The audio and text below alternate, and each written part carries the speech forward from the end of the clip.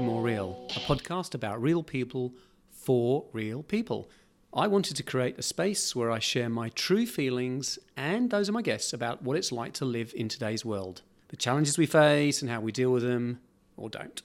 What about all that stuff that's just not said but should be? You know, the conversations that we really want to have but don't. What do we really think and feel? What about our regrets, the dreams that we have, and the stuff we should be doing but we don't? Each week, I'll be here talking to real people about real life. This is a very honest look at life, and hopefully, by listening, it will help you to have a better understanding of yours. Wow, this was a great conversation with Jeremy, who's very vulnerable and talks about his feelings and the courage of being so open and honest. We discuss why men find it so challenging to be vulnerable and why adults are still really children. He talks in detail about his work as a relationship therapist, a sex therapist, and a sexological body worker. This was incredibly fascinating, as I didn't even know some of these jobs existed. I learned so much, which has ultimately changed the way I see the world. I truly hope you enjoy our conversation as much as we did. Hi. Hi, thank you. How connected are you to how you feel? Great question. I like that. Just lead straight in the guts of it. How connected am I to how I feel? I think it varies. I went to a quick story yesterday. I had the day off. I decided to have a sick day. I was a little bit sick. My throat was sore. I was having a date later in the day, so I was like, I'm going to go get my nails done. I'm going to go to the nail shop and get a pedicure. So I walked down the street. There's a place I've been to a few times, and I'm sitting in the chair doing my nails. It's all good and fine, and then I hadn't noticed, but there's a lot of this Vietnamese love songs playing. I think they're love songs, just like this really cheesy, syrupy music playing. And I was reading a book, and I was just crying. And just really lovely tears, not the kind of ugly face, like tears. It was really just like, wow, look, I'm crying. And I realized it was because I loved my children so much. And I'd seen a father and daughter engaging the day before, and I just was so full of this emotion of how wonderful my kids are and how great it was to parent them, and just had this beautiful, very gentle crying, sitting, getting my nails done. Not being too sure if I was okay with the people who were around me witnessing this funny looking guy crying in the nail shop for no reason. You know, there was reason, but it was not like something bad had happened or anything of my environment. I think it was the combination of someone touching my feet and this music, quite stirred by what I was reading, and I just felt deeply, and then blasted out a few messages to loved ones and just told them how much I loved them and how grateful I was. And is that typical? I think that was a higher rating and more vivid. You know, there was a physical, like there were tears. But it's been my practice for a long time to feel deeply, to lean into the discomfort, or, you know, feel the feels, whatever you call it. And feeling love is easier than feeling like pain, hate, shame, anger, disgust, whatever. Yeah, I feel I'm pretty connected to my feelings. The connection's not the tricky bit for me. The tricky bit for me is being okay with what we call the negative ones. I'm sad, or I'm lonely, or I'm scared. You know, they're harder. And how often is that just a regular, like anybody else? Or do you get it more strongly, those, than the positive ones? I think I'm pretty even. You know, it's sort of a little bit compounded by being a therapist. There's some kind of sense that we should be more stable. So when I wobble, not only am I wobbling, but I'm kind of berating myself a little bit of like, you should have this better, Jeremy. And then the amount of people I can reach out to is slightly diminished because I support a lot of people, and it's not quite easy to, if you're supporting folk, to then go to them and say, hey, can you support me? It doesn't always work. But I had this, for a few years, I've had this situation of waking up and being really sad. And I've lived alone for a while. And I was waking, very self-critical talk, tears, loneliness, fear. About 3 weeks ago, I started microdosing with mushrooms, with psilocybin. And I don't like using the word healed, but it's not happening anymore. And I've stopped taking the mushrooms. I had about 2 weeks of that every day, and now I wake up and I'm okay, which is really strange. I can't explain it. And do you got no explanation as to what brought it on, even? No, I was doing all sorts of inquiries. It was like, was it my dreams? Was it like from alcohol? Was it from coffee? Was it from what I was eating? Was it what I was thinking? Like, I really don't know. I had it for so long. If I woke up with another person in the bed, I didn't have it. But when I woke up alone, I felt really... And I would often go to bed happy, like loving being in bed alone, and then wake up really sad. And it was really strange. And they would diminish during the day. Like by the time I get to work, and some people would say, "Oh, how are you?" And I'd say, "Well, to be honest, this is really shitty. I'm actually not suffering. That's too strong, but yeah, just feeling strange things." And then to add some content to this, there's a podcast called Invisibilia. I don't know if you've heard of that. And they had this episode about a year ago where they were talking about this new theory that we don't have feelings. Have you heard this? No. It's fascinating. I don't know if there's research around or it was just... There's only one episode, or two actually. And it's an idea that we have body sensations. And because we love putting names to things, if we have a sensation, we may call it anger. But it may actually be a physiological experience of our body, but because we in our culture love putting names to things, we go, that sensation is called this thing, love or sad or whatever. So when I was having all these morning things, I could actually distance myself from it. Like I could have it and be aware of it and feel it, but not be attached to, it means this, or I should not have it, and it was much easier to get that it would pass. Other sensations would come or other feelings would come, and that would be okay. So it was more like carrying a backpack around and just going, oh look, I'm wearing this backpack and now I can take it off. When you're carrying how that felt, to not, if you're with someone, to burden them with that? I could share it. I didn't feel like it was a burden.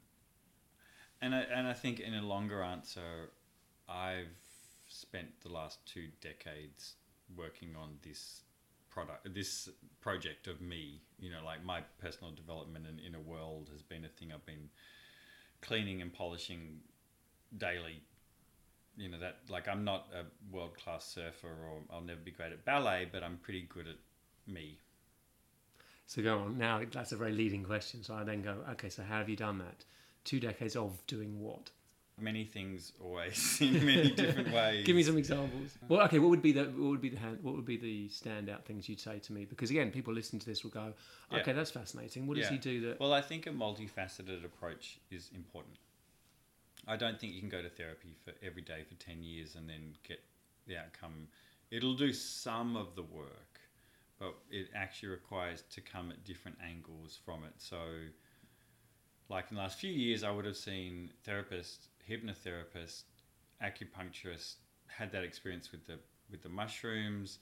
I would have had other plant medicine. I would have had other kinds of body work. I would have had sexological body work. I would have done group work. I would have had it was like all the things. It can't just be one single kind of modality with a single practitioner. All of those, that's a lot of things. Yeah.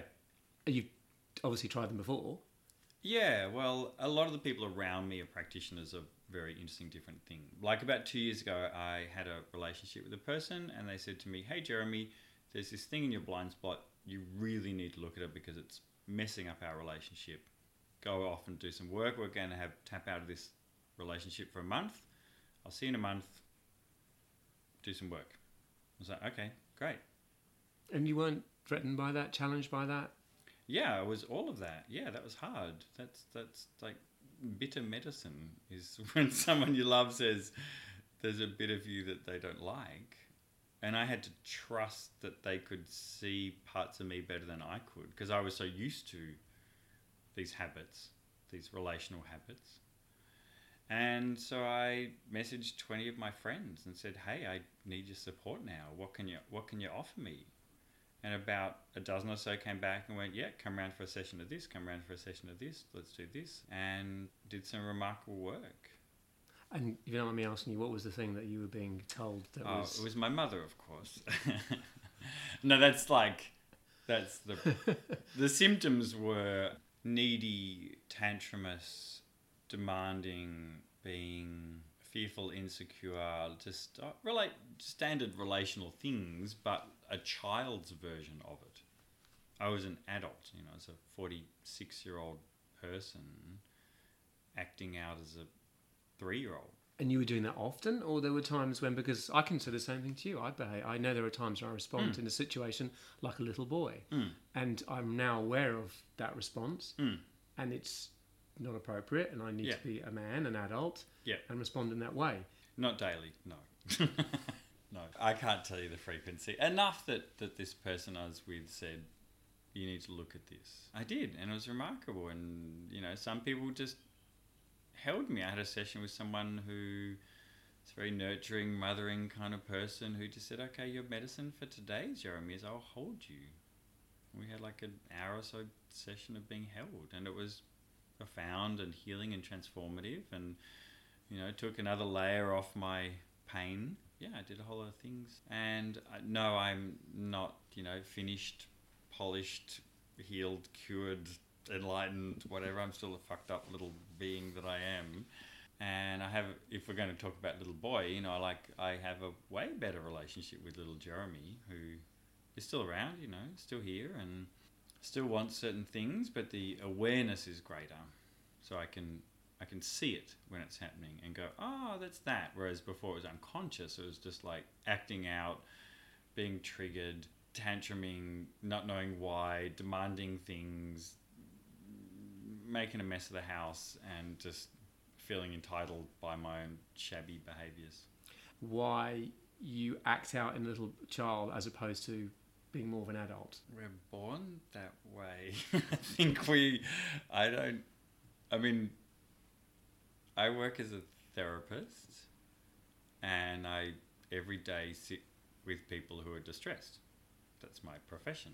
95% of the distress is their inner child, is their family of origin, is being, or a perception of abandonment, neglect, rejection, and the variations of that. And this is the default factory setting. We, leave our family of origin, and the majority of folk, I know one or two people who aren't crumpled from their families, but most of us get stuck in places. I mean, Freud, who we don't talk about that much, set up this notion of development, the anal, oral, genital, which isn't that important. But what he said was, if you don't graduate from one of your levels, then you're stuck there until you heal that bit, and then you can graduate from the next bit. Like, if you don't sort out finger painting in kinder, then you shouldn't go to primary school. Well, you can't. Well, that's an analogy. So to answer the question, we all just act out. I mean, my father is 80. He's operating from a 5-year-old place. He's never looked at his stuff. He's never wanted to figure out why he's angry, why he's sad, why he relates in this way or that way. People just assume that chronological age means emotional maturity. It doesn't.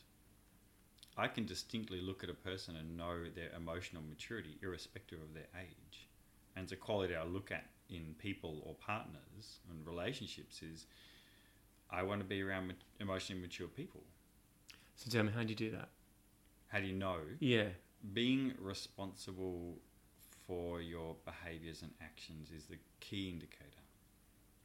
So some people will blame. They'll point the finger and they'll say, you did this to me. You hurt me. You got that wrong. You're mean. You're, whatever the accusations are, which our ego loves. Like, our ego wants the other wrong and we're right. But actually, paradoxically, it's the other way around, is the ego's wrong, stupid, it says ridiculous things to protect itself. And generally, if we can say, it's a mature gesture to say, I feel hurt. I am scared. I made up a story in my head that when you told me this thing, that I interpreted as this thing. And that's immaturity or ignorance or privilege or entitlement or whatever, our weird thing is. Whereas truly mature people pause, like something will happen, they can pause, reflect, and then speak or act or not with a wisdom and with a perspective of their own role in a dynamic. And that's a great answer, and that resonates with me completely. Have you been in a relationship where you haven't listened to your own advice? Always, every day, still, yeah. Of course. I'm, like I will say many times, just a fucked up little human like everyone else, but a person who's fascinated by relationships. Like my key topic of conversation is relationships. After that, sexuality, and then always constantly intrigued on how I relate to others and how others relate to others. And so with the relationships then, you talked about kids. You had kids from a marriage, from a partnership, from a... Yeah, I was married and have 2 now teenage children. And so the person you were then compared to the person you are now, completely different person there. And my ego would, I'd love to sit here and say it was all because of her. No, I was a messy human. She was a messy human. There's a time when we were able to stick Band-Aids on our messy, and then there was a point where she said, I don't want to live with you anymore. How did that make you feel? If you feel you're connected with how you feel, is that awful and terrible? For a week, it was really bad. Like, I was really shaken. My identity was husband. My identity was family. I was probably doing relationship work then. So, my identity was I'm an expert in relationship, and really got knocked over. And then after a week, I was like, wow, this is great. I'm free. This is so good. I like this. So I loved... And then I got a perspective of seeing that relationship, we were incompatible in many ways. When the parenting project had diminished, we just didn't have the commonality of the parenting, and we had quite different values and goals and styles, and it was good not to be together anymore. It was 17 years. I did used to have a value that, perseverance and relationships should be forever, and I was really invested heavily in that, and I would still be in that relationship if my wife had not said, I don't want to do this. And so how do you feel about that now then, given the way you are now compared to... I mean, it's a bit of an intangible thing to know, because your life would be different, we wouldn't be having this conversation now, but... What if I'd taken the other path? Other path? Like, given what you know now, you just squashing that all down and just... I mean, that's why... I review constantly that relationship, and all relationships I've been in. And even, the ones I'm in currently, I have a few people in my life, and, lovers and friends, and, there's many relationships, and I'm constantly reviewing them. Marriage, I don't know. At the end of the day, I'm just like, okay, that happened. Good stuff, bad stuff. Spoke to my wife yesterday when I was having that teary thing. I told her how teary I was, sent her a text, and then we had some chats later. And I think trying to redo the past or wish it was different is a waste. Like, it's done.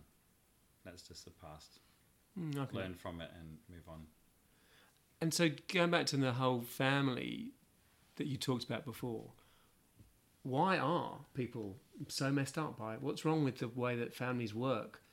Does it mean that, as you said, people go to therapy because they're still a child, then they're so affected by what happened in that period? There's a few elements. One is historical, ancestral. Like, for instance, like my mother's family are Holocaust survivors. Now, that's deep trauma. Like, that's just not paper cuts. That's like her ancestors were murdered by Nazis. Like, that's just... There's no way to come out of that unaffected. That's intense. And so she's affected by that. And I'm affected by that. Because of... Is that... You're saying genetics or learnt? Just... You kind of hear stuff that's talked about, or you just say it's intrinsically part of who you are? I don't think it's genetic. I mean, I'm not... I know people talk about epigenetics and genetics, and it's like, no, it's not. I mean, it's possible, but I can't show that, so I don't know. But I mean, I loosely use the word crumpled, bruised. There's diagnostic labels like PTSD or BPD or whatever, but intense trauma and distress, you can't just put it in the washing machine and wash it out and come out clean. Like, it requires a lot of work to take that out of the body and out of the mind. And then, my mother's family arrived in Australia as migrants with a suitcase, or refugees, I'm not too sure. But, so like, my mother arrived in Adelaide as a 5-year-old with no English and went straight to school and just suffered because of her past and her parents suffering, and that is passed on to some degree. So I do know some people who had happy childhoods, but they're few. Why does this happen? I mean, culturally, we also have, just as a society, bad habits. For and I think your generation, there was a notion that, like controlled crying, say, as a parenting strategy, that you just let a child cry till it gives up hope.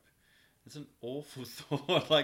Now I look at that and go, that's awful. Like, if I saw a child crying, I would hold it and care for it and nurture it. So we were given some quite stern, parenting habits.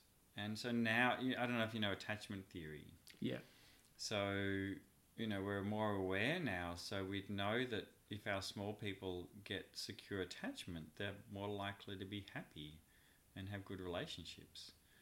I'm insecurely attached because of how my parents were. And, on my father's side, they're also migrants and also have escaped anti-Semitic background through Eastern Europe as well. So my parents did their best, and with the philosophy and the societal things that they were taught. I don't think they were great parenting styles. Controlled crying is, like, just as an example, is just going to make really isolated and maybe depressed and maybe anxious and maybe shut down children and then adults. Do you have any resentment towards your parents for the way they parented you? Totally. Always. Yes. Yeah.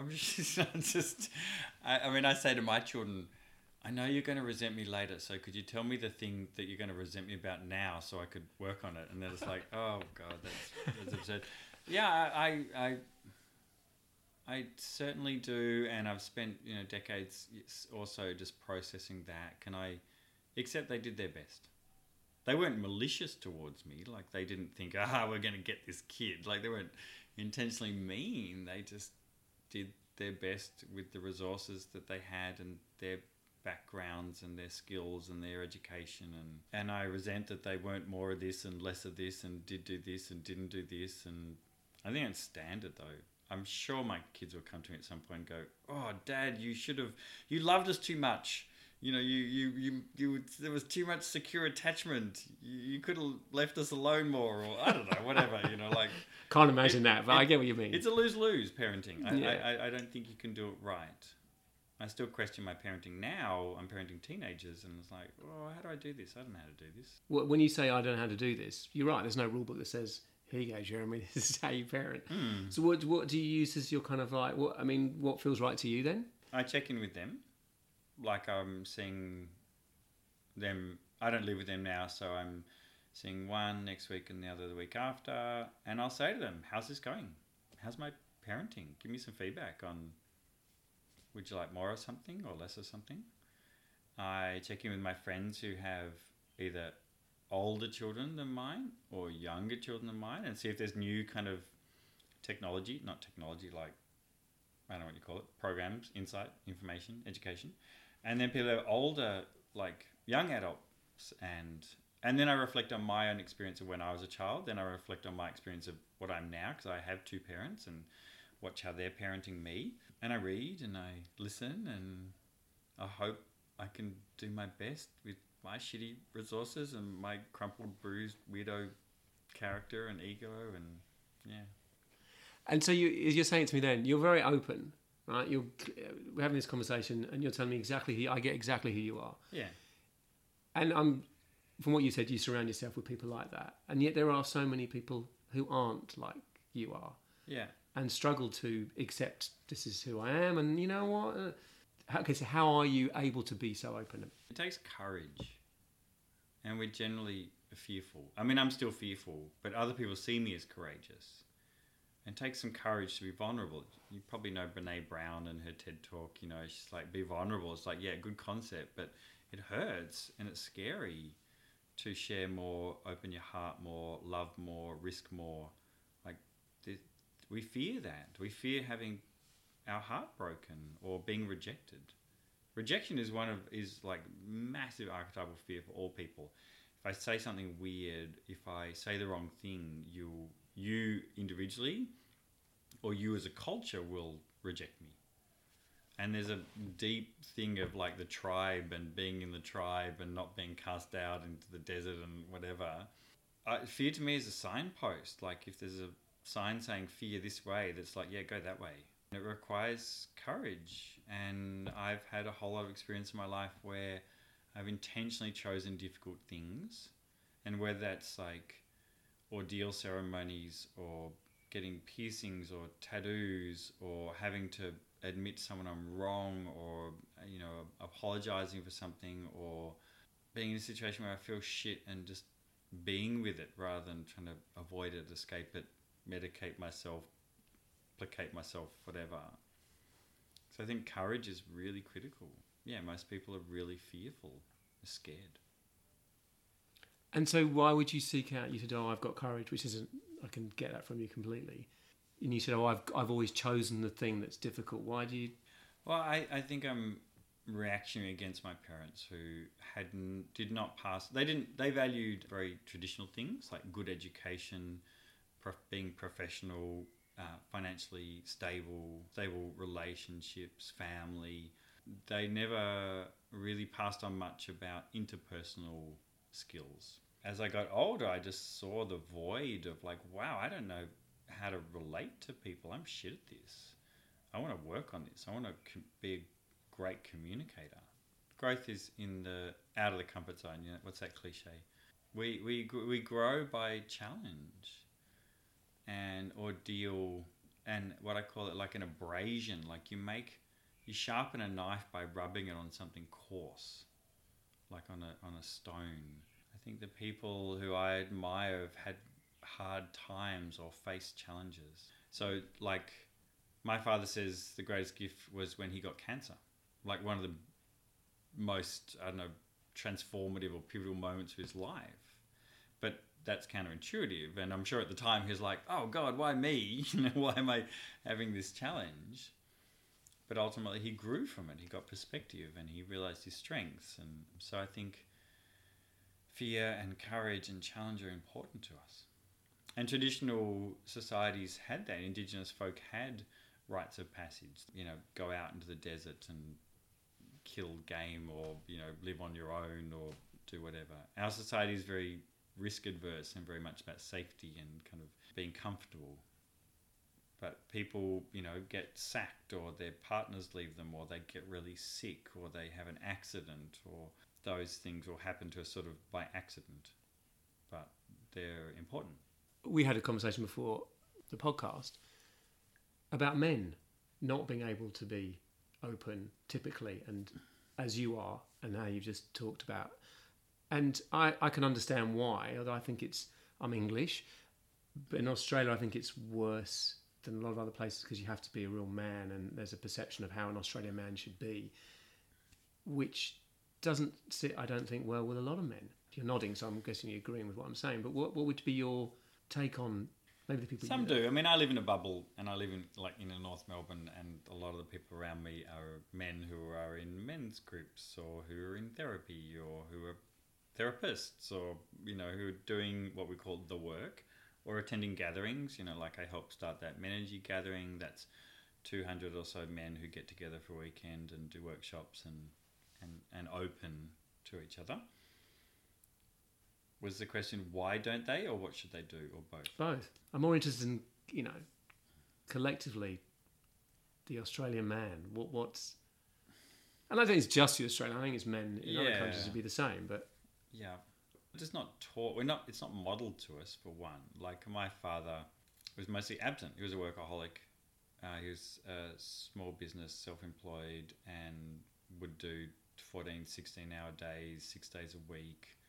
Lots of overseas travel. He just wasn't around. I didn't get any example of here's how to be a open man. Like, that wasn't an option.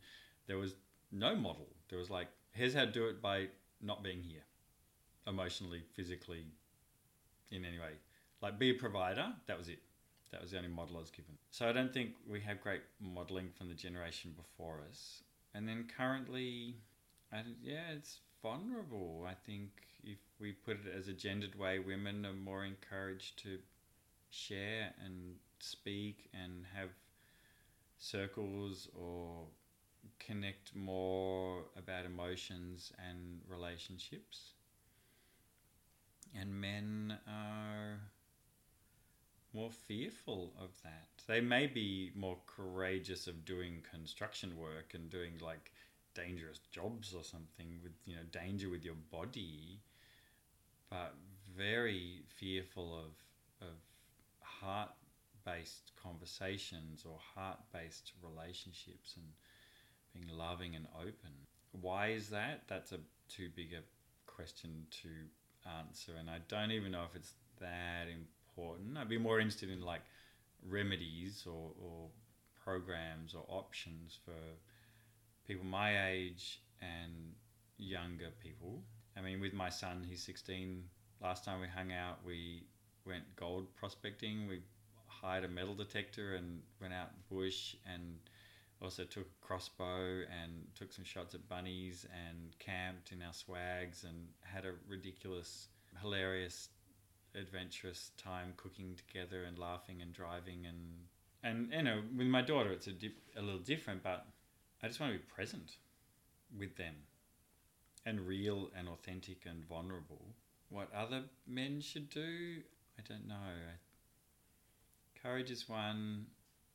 I think it's a bit tricky in the light of patriarchy and feminism, because a lot of men don't know about privilege. And if you don't know about the privilege, then it's the majority of behaviours are unconscious. What do you mean by privilege?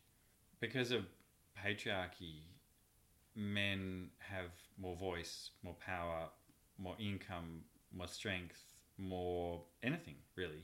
More many things, more access to education, more access to careers, more space, in public places. Men will speak more and more often and have confidence and have a belief just in that I'm entitled to say whatever I want and do whatever I want because I'm a man.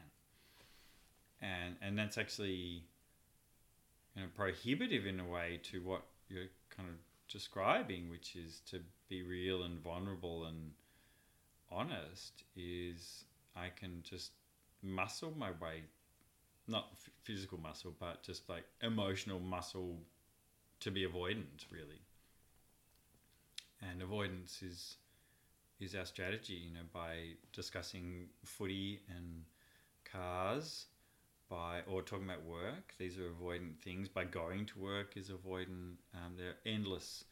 Being busy, watching sport. I don't know. I don't even do the things. I can't remember what they are. But being avoidant is a great strategy to avoid being tender and saying risky things, risky love things, or risky feeling things. But the power attached to, as you would know, and I would as well, of being vulnerable and what you get back is transformative. Sure. But someone needs to tell you that or model that or rub your face in it. Like, I had elder people, my elders, who just kicked me, beat me, not literally, but forced me past my numb armor of my heart and encouraged and dragged and pushed me to open, to tear open the bars of my heart when I didn't want to, and to really show up as me, as this naked, fragile, wonky, scared, inequipped fool, to be honest. And that came a lot through circle work. Early on, the first personal development work I really did was being in a circle with men and sitting with elders or younger people and screwing it up, like constantly getting it wrong and trialing ways of engaging and being risky and trusting and surrendering and... What do you mean by getting it wrong? Yeah, Give an example of getting it wrong. So quite a while ago, I was in a men's group, which I think was called Meeting at the Edge or Men at the Edge. I can't remember. And the acronym was MATE, which is funny. Wild. It was really... There were 8 of us, and I don't know what the protocols were, but they were sort of like no punching in the face or something. It was really like, there was a lot of wrestling and hitting each other and name calling and calling each other out and holding each other to account and just... And so how did that situation arise where that would happen? Someone said something to somebody else, or... I remember, so we had a kind of protocol that we had a talking stick, and generally, you know, talking stick means like the person who's holding it speaks and everyone's silent. And I remember one time, classic, we're in Warrandyte in a yurt, and someone had the talking stick and someone else would have said something like, "Oh yeah," or "I agree," or something tiny. And I just remember just like just like at them, just like a dog, just like acute, like, "That's not okay, you can't say that." And they're like, "Yes, I can." And then we'd end up wrestling, and I was always coming home with like carpet burns on my elbows and knees because we were just like fighting physically with our bodies to, I don't know what, like make a point or something. I know. And so what's going on with everybody else in the circle? Everyone's like accepting it. That's what we do here. Dogpiling or tearing us off each other or cheering. But you came away afterwards going, that's okay. Well, or did you go, okay, maybe this isn't quite what? So we picked up a protocol as well, which is at the end of each session, the kind of host person would say, "Are you at peace with your brothers?" Everyone had to, with full integrity, honestly say, "Yes, I am," or "No, I'm not." And if it was "No, I'm not," then there was some protocols of like, well, who are you not at peace with and why? And it had to be sorted out.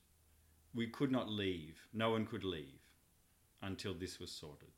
And sometimes it meant more conflict, and sometimes it meant tears, and sometimes it meant apologies, and also, you know, like seeing our own shit and you know, seeing why we were triggered was because, something, my parents, something, or my partner, or I'm stressed, or I'm whatever, and owning it.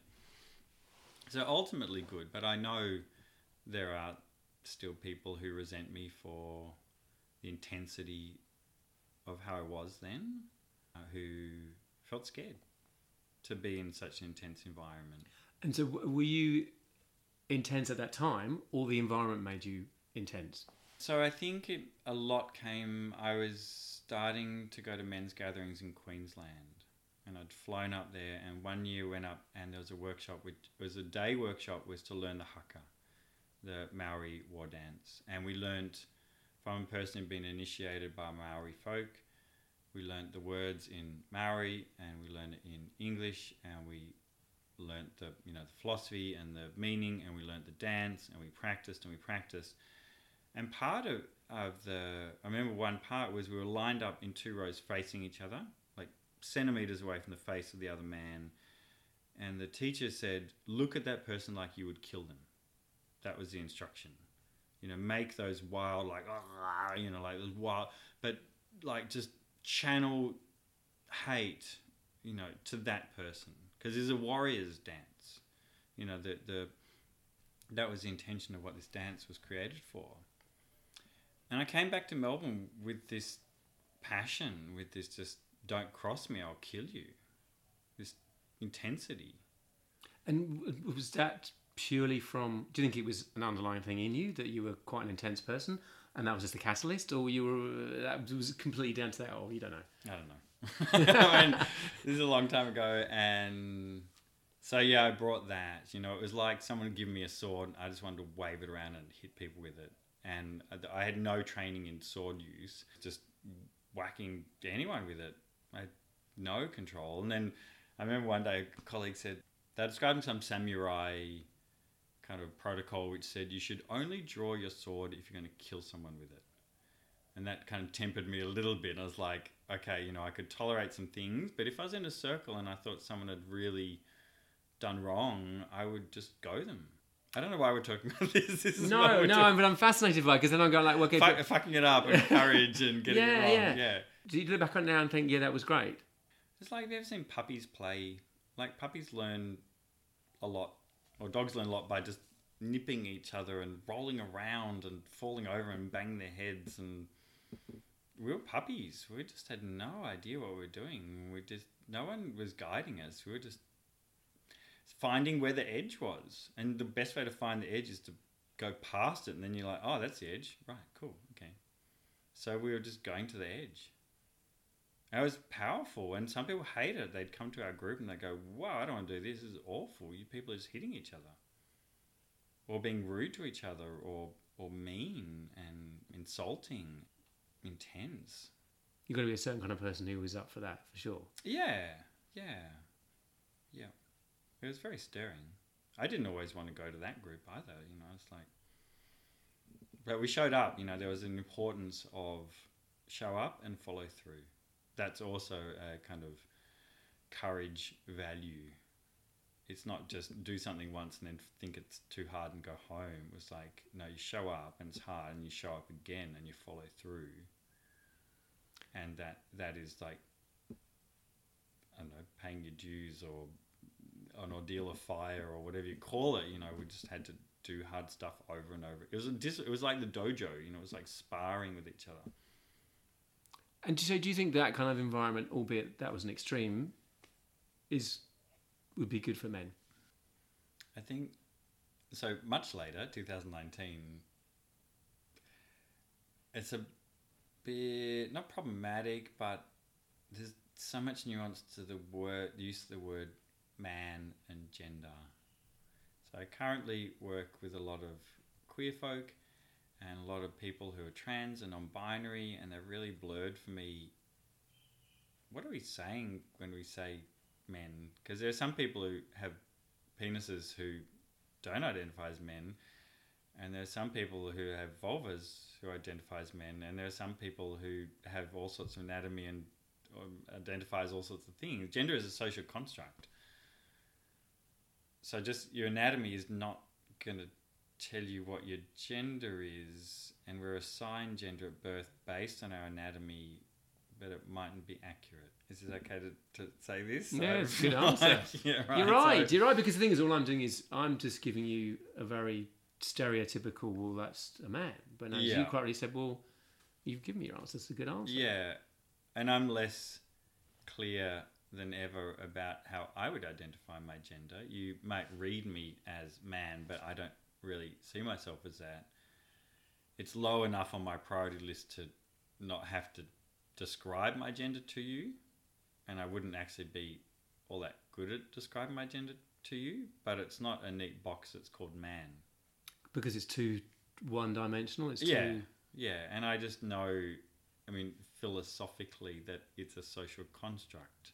I don't necessarily need to be as narrow as the binary that says you're this thing or you're that thing. I don't think I'm one thing or the other thing. I'm many things. And so go on, so when you say you're many things, what would those many things be? I don't love the language, but sometimes I feel a lot more feminine and sometimes a lot more masculine. And then sometimes neither thing. And sometimes I'm really flamboyant. And sometimes I like a lot of colour and sometimes I don't like any colour. Sometimes, I'm super open, loving, nurturing, and then sometimes shut down and mean and grumpy, and trying to think that some of the qualities that humans have are ascribed to certain genders, I think is not a helpful thing to consider. That you do relationship counselling? Yeah. And you do sexual... Yeah. Is it sexual counselling? Is that what's the sexuality counselling? Sex therapy. Sex therapy. Mm. So, okay, I don't know what that... I could say, does that mean I come to you and I'm having trouble with my partner having sex? I'm sure it's a lot more than that, so that's why I'm asking the question. So I have a whole bunch of qualifications. I got 4 qualifications. I spent a decade in tertiary, and then some other qualifications, and then lots of skills. So I just say to people now, just dial me up to the version you want me to be. But mostly the things I do are relationship work, which is talk therapy. So talking. Like this? Yes, like this. But, and face-to-face? Yes. Yeah, yep. And online, but yeah. Sex therapy, which is mainly around sex and sexuality. And then there's this other thing called sexological body work, which is a modality that involves touch and bodies. Do we want to do these one at a time? Yeah, go on. I'm Okay, fascinated by we'll leave that. the last one because that's the most complicated. So relationship counselling is generally people not understanding each other. And I'm an interpreter or a mediator or a referee. 2 or more people of whatever genders and attractions, sexualities will come and sit here, and I'll sometimes help them to hear each other. That's pretty 101 version. Sometimes skill them up. Sometimes it's coaching. So sometimes people will come in and go, we've got a great relationship and we want to be greater. I was like, yeah, let's do that. So sometimes it's not even therapeutic, it's educational. And I've got a whole lot of lessons, I don't know, like skills to pass on to people to have really great relationships. And it's a funny one, relationship counselling, because it's quite unpredictable and it's very customised to those people, often those 2 people, of what they need. And often it's about, their backstory, how they were parented and how they perceive relationships to be. And there's so many dynamics because there's 3 people in a room. It's more complicated than one-to-one. Then sex therapy can be done with couples or individuals. And sex therapy, is trying to figure out, often libido mismatch is like the key thing. Someone wants more and someone wants less. Sometimes it's educational, like it might be about anatomy and talking about technical things of sex. Sometimes it's about gender, talking about how people identify. It can be many things, but it kind of hovers around sexuality. How did you get to be a good listener? In part, training. So I've done, and those men's group experience, talking stick. It's great when you're forced to sit and listen, then you listen. And listening and hearing is slightly different, and active listening is different to listening. This may be a tangent, but I've been involved in a thing called Vision Quest for quite a long time. So I've participated in 4 Vision Quests myself, which involves sitting for 4 days on your own in a small circle with a fire. And just the only task is to put wood on the fire for 4 days and be awake for 4 days and not eat or sleep or drink for 4 days. Listening to the fire or being with the fire or being present or being patient or not doing anything, I'm quite used to. That's incredible. Yeah, as a tangent, let's not go there. No, I'm not going. How would you do that? Just shelve that one for a second. Okay. Yeah. No, we can talk about it, but I think you're on a different thread. Yes. Listening. Yeah. So they're the talk therapy kind of things that I do, where everyone has their clothes on, no one's touching anyone, and we're talking about relational matters, generally. Sexological body work, sex bod, is more new, a bit unconventional or quite unconventional. So myself as practitioner, I always have my clothes on. The participant or participants will often be clothing optional, so they may have their clothes on, they may have some clothes on or be naked. They might be on a massage table and I might be touching them. So at the beginning of that work and those sessions, we sit on the couch clothed and we talk about why they're here and what they need. We have what I call creative collaboration to figure out what's going to happen in the session. Consent and boundaries is really big, so we talk about where do you want to be touched, where do you not want to be touched, how do you want to be touched, learning to say no, and learning like a lot in making sure it's safe for the person and they're having the experience they want to have, and it's very methodical and thorough. And then so that is about learning. Sometimes it can be about healing and growth, and it's the sort of things people come in, they're wanting to know about their anatomy and pleasure. So because they don't experience it enough, or they want it more. Every sort of thing. I've worked from 18-year-olds to 70-year-olds. So people in all parts of their life journey. Like the 18-year-old person just did not know what their anatomy looked like, and they were female assigned at birth, and they were on the table, and they were naked, and I had a head torch and a mirror, and I put the torch on their genitals, and I had the mirror, and they could see. And they had a really close, very thorough look at their own vulva. And we did a thing called anatomical mapping. So it's like pointing at each bit and saying, what is this? And in the company of a person, myself, who knows a lot about anatomy, they said, wow, I didn't know where my urethra was. You know, they'd never seen their own urethra before. For male-identified people, it's a bit easier. It's the end of your penis. But for female people, they may never have seen that. And then we had a lot of talk about clitoris. And then there's a thing called pleasure mapping. I'm very passionate about sex bod, so I could talk at length about sex bod. Why sex? Why human anatomy? Yes. I've always been a really sexual person. Like the majority of my life, from teenage, puberty to now, I've wanted to have sex. I wanted to talk about sex. I wanted to learn about sex. It's been my constant field of interest with relationships. And the marriage, there was a big libido difference, and I had within me an inferno. Like I just had this blazing, unsatiable desire to have sex and intimacy. And I had to learn how to manage that and how to work with that. And then I eventually got some strategies to do that, and I thought, this would be good to support some other people. I fell down the well a few times and people pulled me out, and I was like, I could do that for some others. And how did you, when you say you learnt, you read, you watched, you talked to people? Or Yes.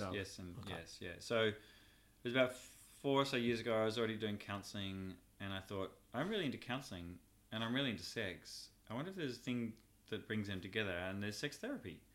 So a lot of people don't know what it is. I've never heard of it. Yeah. Till I came to your website. Yeah. I'd never. Yeah, and a lot of people think that it's having sex with people or something. I'm not. It's like, you know what sex is? You know what therapy is? Sex therapy is therapy about. Yeah, I kind of would get that. I wouldn't be thinking what you said, but I'd kind of join those dots. But then, okay, what do we talk about? But I get that sort of specific and yeah. But relationships. Yeah, but how much does again it varies? Education. Like I'm a sex educator. Because I have a education background, so for some people it's just sitting and learning. Even just this notion of separating intimacy and sex. Most people think they're the same thing, and often men, if we're going to gender this, think they want sex when they actually want intimacy. Chew on that one. But that's a tricky one, because no one educates us really about sex, and not much about intimacy.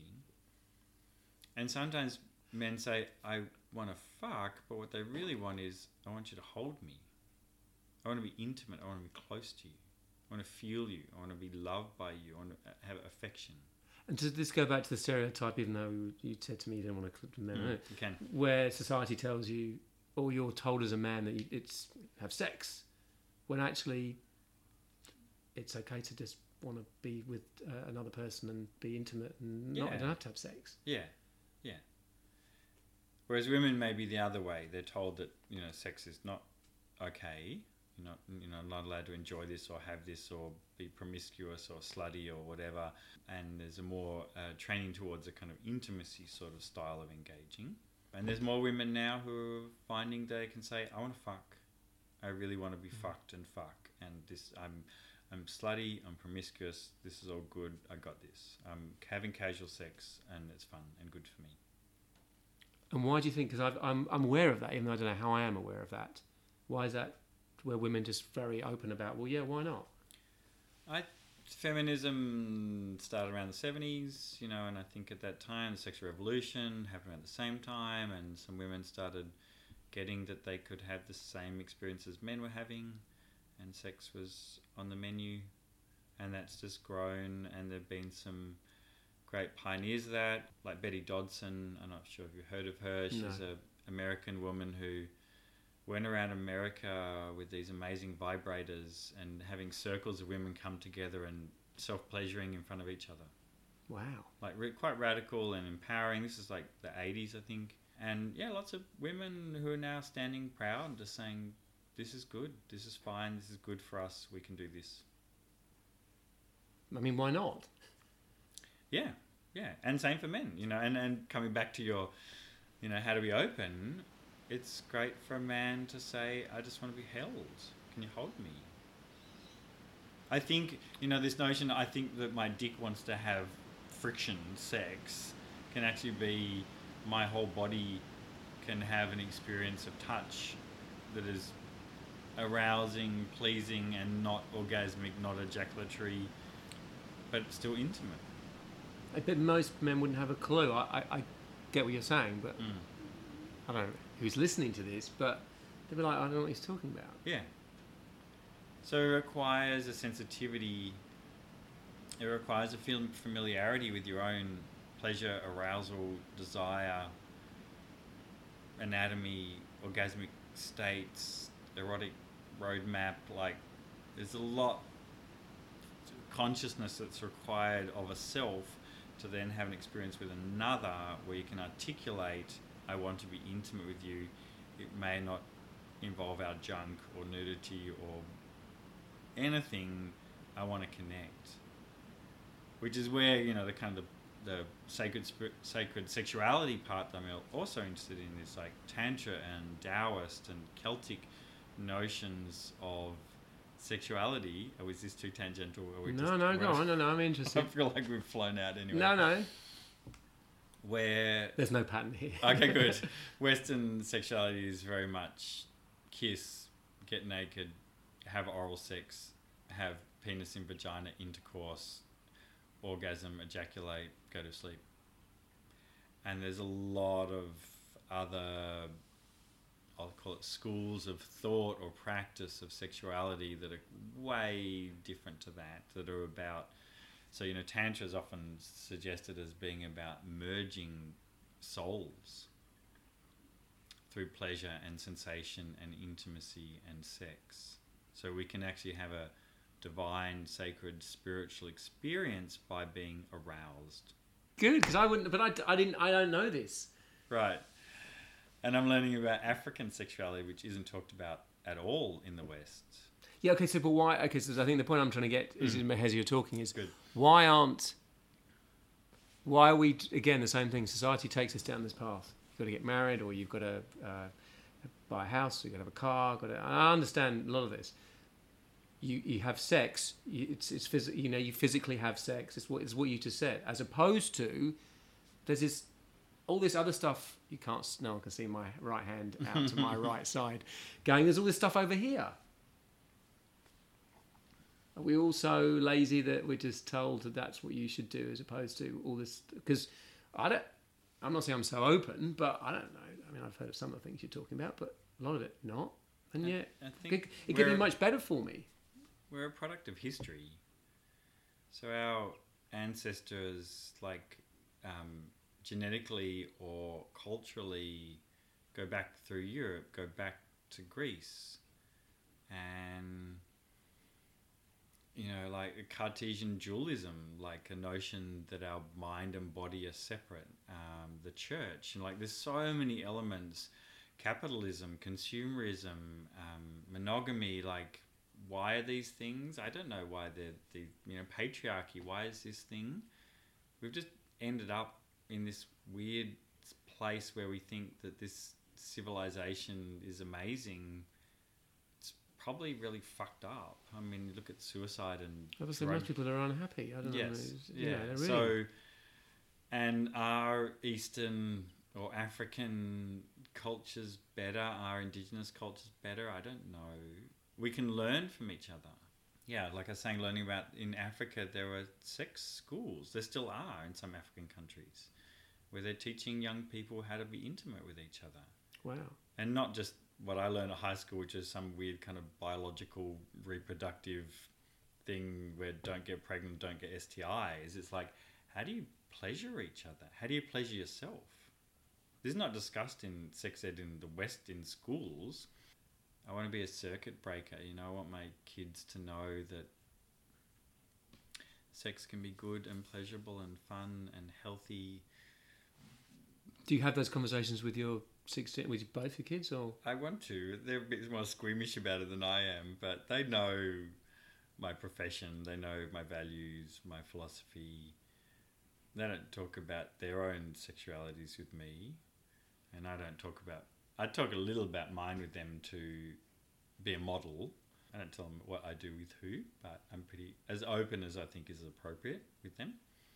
And they know that I'm open if there's some point they want to come to me and talk How much of your work is the logical body. yeah compared to the relationship versus sex therapy? Not as much as like people don't want to do therapy, just general therapy. And some people come for therapy. Like there's a person sitting here today. Some people want to do sex therapy.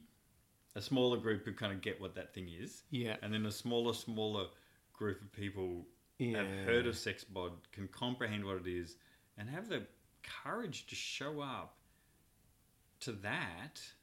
That's vast. I mean, I still participate in sessions, in sex bod sessions, and it scares the shit out of me. It's terrifying. I have to be naked on a table and you're going to touch me and I have to be so vulnerable and look at all my fears and my shame and my pleasure and my desires and... But then, okay, so when you go, give an example of, like, why would you have gone? It started with healing. So I've had a dozen or so sessions with a person. I had probably the closest thing as I would call a miracle of healing. And I don't use that word much, but a condition that I thought I would have the rest of my life, I don't have. And it's a result of? That work. Wow. Yeah. Which I don't get to say much of myself or others. And did you know when you went in that's why you were going specifically for that, or that just came out of? No, I knew I was going for that. I went to see this person. I was like, I've got this problem. I want you to help me with it. I've had it all my life. I probably have it all my life. Give it a go. And what made you think of that? Would get rid of that, or do you just went, oh, well, give it a go? Why not? Like I said, like multifaceted approach. Like I would approach a lot of people and say, can you help me with this? But when it's a thing with your body, it's best to do body work. And if it's a thing to do with your body and sexuality, it's best to do sexological body work. Because like if you had a problem with, I'm going to say erections, I don't know if you do or don't, I don't care. No, I don't. We could sit here all day and talk about it. And we could intellectualize and I could tell you smart things. Well, it would help us some degree. You can learn about your anatomy, but I could tell you about your anatomy now. Like I could tell you things you don't know about you. I could show you better with your hands or my hands on your body. And so do you get people coming to you then with that? I could not ejaculate, but whatever. I can't get an erection. I can't get an erection. I get too many erections. Is that really common then? Erections? People saying to you, I can't get an erection. Yeah, definitely. Absolutely. And then you will be able to help them get an erection. Yeah. And that's clearly man on man. That person's gone... Genders and... Yeah, but even if... Okay, so let's say you're straight man. I know you're not... don't have an issue with... Of course I do. But not enough to come here and sit there and... If it's important enough for you, you'll get over your... Yeah, but I'm saying that's a big thing. I think I'd be okay with that. And for but some, most men wouldn't. Because you identify as... Or they'll identify me as a man, which I'm fine with. Now, because you're a man, I want to do this with you. Because you know about erections. And I can tell people, I don't always have erections when I'm intimate with someone. And I've had to process that because it's so tied into our identity as what it is to be a man, and masculine is erection and sex. So there are some older people I work with who may never again have an erection and have to get to a place for surgical disease reasons or age or health, whatever. And I have to work with them I will only ever have soft cock sex.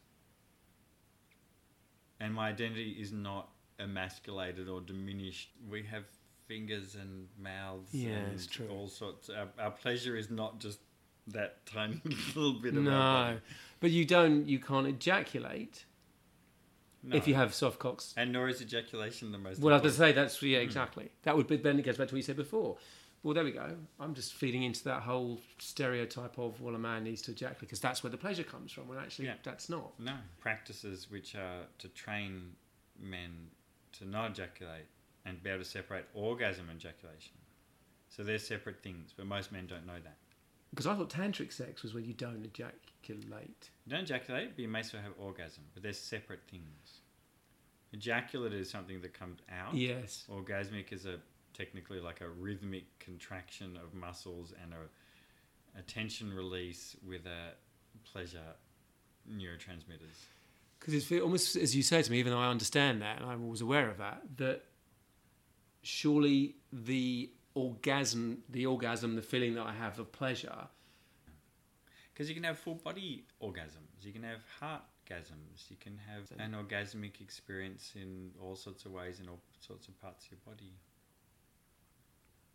I can identify with that, but again, and I'm almost not embarrassed, but that's I just go, well, yeah, my definition of pleasure would be sex, whatever, would be when ejaculating, and that's where I get the orgasm. That's when actually, as you said, that's not.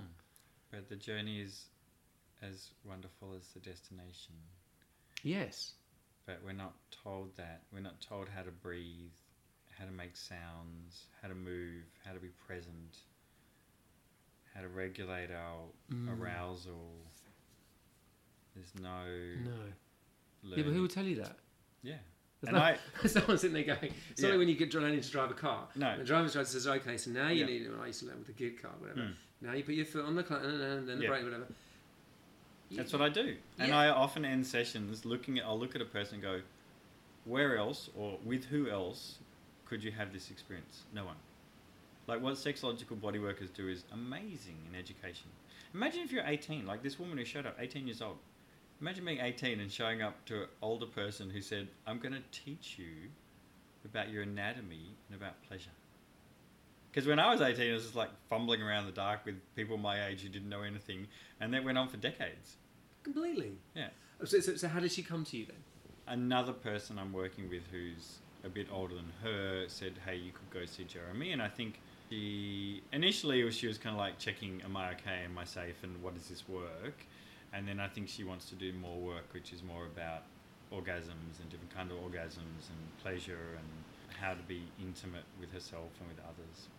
And she has this curiosity, and because she hasn't had any, or just generally she's a bit like kind of, I'm not really sure whether I haven't had a relationship, so I want to know if when I do that. There's a few things. No, she's had sex with people. She was telling me that her first sexual experience was really painful.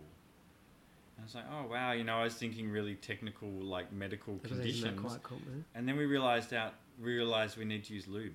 And when you have like those sort of learnings, you're like, what else could I learn? Like, what else is someone not telling me? Yeah. But also, that means also that the person they're with, like, it takes about 45 minutes for a woman, kind of average-ish amount of time, to be fully aroused. And most sex happens in, like, 5 minutes. Yeah. So if she doesn't know until someone tells her, hang on, let's do 45 minutes to an hour of foreplay so you're fully engorged and lubricated and turned on and wanting for intercourse or pleasure or whatever. I don't think it was that long. Is it that long? Not always, because that's too big a word. Some people are just like, they're just ready to go, and some a long But generally time, it's that long. And I think for men, because men's arousal tends to like spike like that. Yeah. If you're with someone who's doing this, if you can match that slowness, then people who are premature ejaculators, instead of doing that, if you can match a person with a slower build of arousal, then the man can have longer, less spiky pleasure. Does that make sense? Yeah. You're taught how to manage that. Yeah.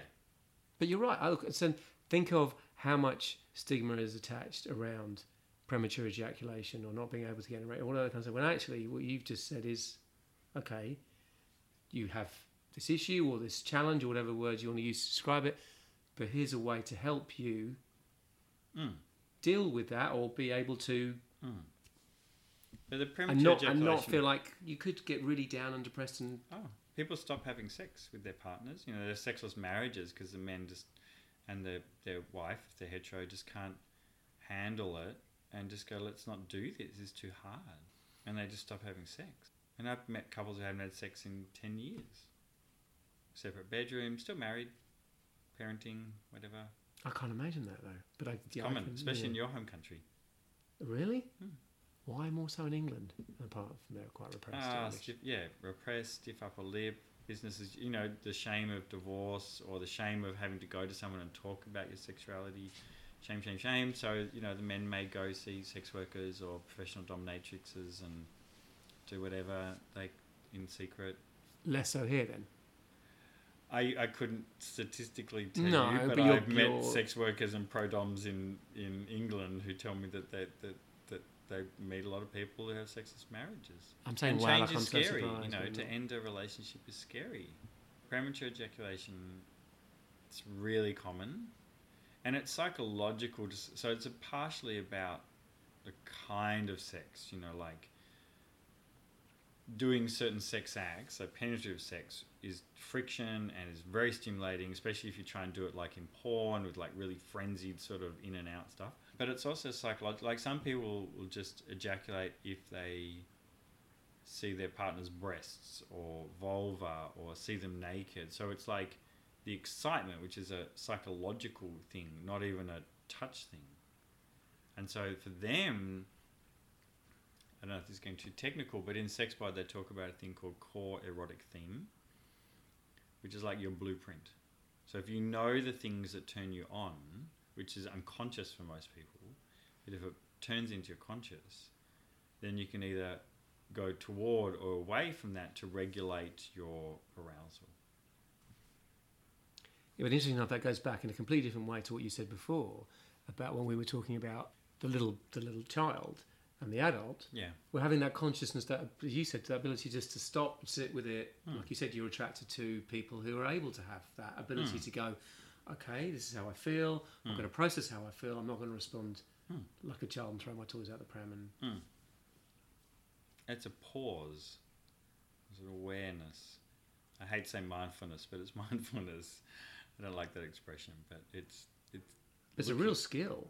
yeah, because we're just like go, quick, say, speak, do, act, impulse, response, react. We don't need to. We can actually just stop for a sec and just go, I wonder. And same in intimacy, you know, if you're having sex with someone, you can stop and just go, how's this for me? How's this for you? Should we do something different? But most people think that they can telepathically communicate what they want and what they don't want to the other person, and that sex is some secret, silent, magical thing that everyone knows how to do. And Yeah, but then don't you think he's just saying that? I agree with that completely. But also, particularly, again, going back to the man, think that as a male, that would diminish your masculinity to say, Yeah. I don't. Oh, are you happy, or can we? What do you mean? Of course, So you should know what you're doing. so I have a lover now, and I say to her, how would you like me to pleasure your genitals? And she's really reluctant to tell me, because she's had lovers in the past who, when she's tried to guide them of oral sex, they've been hurt or angry because of their ego. I don't know why I'm giving you that face, but of course that's what it Because comes that down to. is ego, masculinity of yeah. like, how dare you tell me how to do a thing I don't know how to do? But of course you don't know how to do the thing with that customized person and pleasure them in their idiosyncratic, personal little snowflake way of how they'd like to be pleasured. So of course we should ask. Like if I invite you around for dinner, I hate the food analogy, but I'll say, what do you like to eat and what don't you like to eat? And if I serve you some food, I'll be like, do you like that? Do you want salt with that? Would you like some sauce? That was a good analogy, because of course you'd ask someone that because you want to know what they want. So it's the same thing with sex. And most people do it in silence Yeah, and another hope thing, that you're kind of doing the right thing. and also if you're a man, by definition, you're not. Again, going back to that, you're not a woman. So how do you know what a woman wants? Even just in general terms, forget as you quite rightly pointed out. Well, not every woman is the same, clearly. So what that particular person wants you're with is going to be different from the next woman. Asking's great Yeah. in sex and anything. But people, like you say, I think that's men, heterosexual, whatever, they wouldn't ask. No. Typically, I'm not saying. But no one really does. My lovers get a whole lot of asking and a whole lot of offers and a whole lot of I an would. inquiry before, during and after. It's a conversation, intimacy. Yeah, but that must be to the benefit of both of your experiences of that. Yeah. Which anyone, you've got to think with a brain would go, yeah, of course. Yeah. If I ask, a question, I'm going to get an answer, which will help me then to make an informed Some decision. people don't about know it. the answers, Yeah, true. and that's okay too. But at least you've asked. I Yeah. think the other person you were asking the question to would appreciate that, I'm Yeah. sure. Yeah. Wow. Good conversation. Good conversation. Good conversation. So much to be said. But I reckon I learned, like I have a master's in sexual health and a sexological bodywork qualification. The majority of what I learned about sex therapy, relationship counselling, and sexuality came from podcasts. I listened to thousands of hours of podcasts. Because I used to, when I was in WA in the desert, I just listened to them all day. I used to live in Hillsville. I used to commute to Melbourne 3 hours a day. I'd listen to 3 hours of podcasts. And so, yeah, because amazing thing about podcasts, they're immediate. Like a book, like I'm writing a book. It's been a 3-year project. By the time it's printed, it'll not be out of date, but I know what you mean. it's not as instant, no, clearly as. But a podcast is like, it's today, it's the zeitgeist, it's what's happening immediately. I think that's a good place to stop. Yeah, sure. Thank you for listening to More Real. I truly hope you've enjoyed the experience and that you will continue to be here to explore real life with me. If you have, please tell anyone you know about More Real. I love creating a space for real conversations.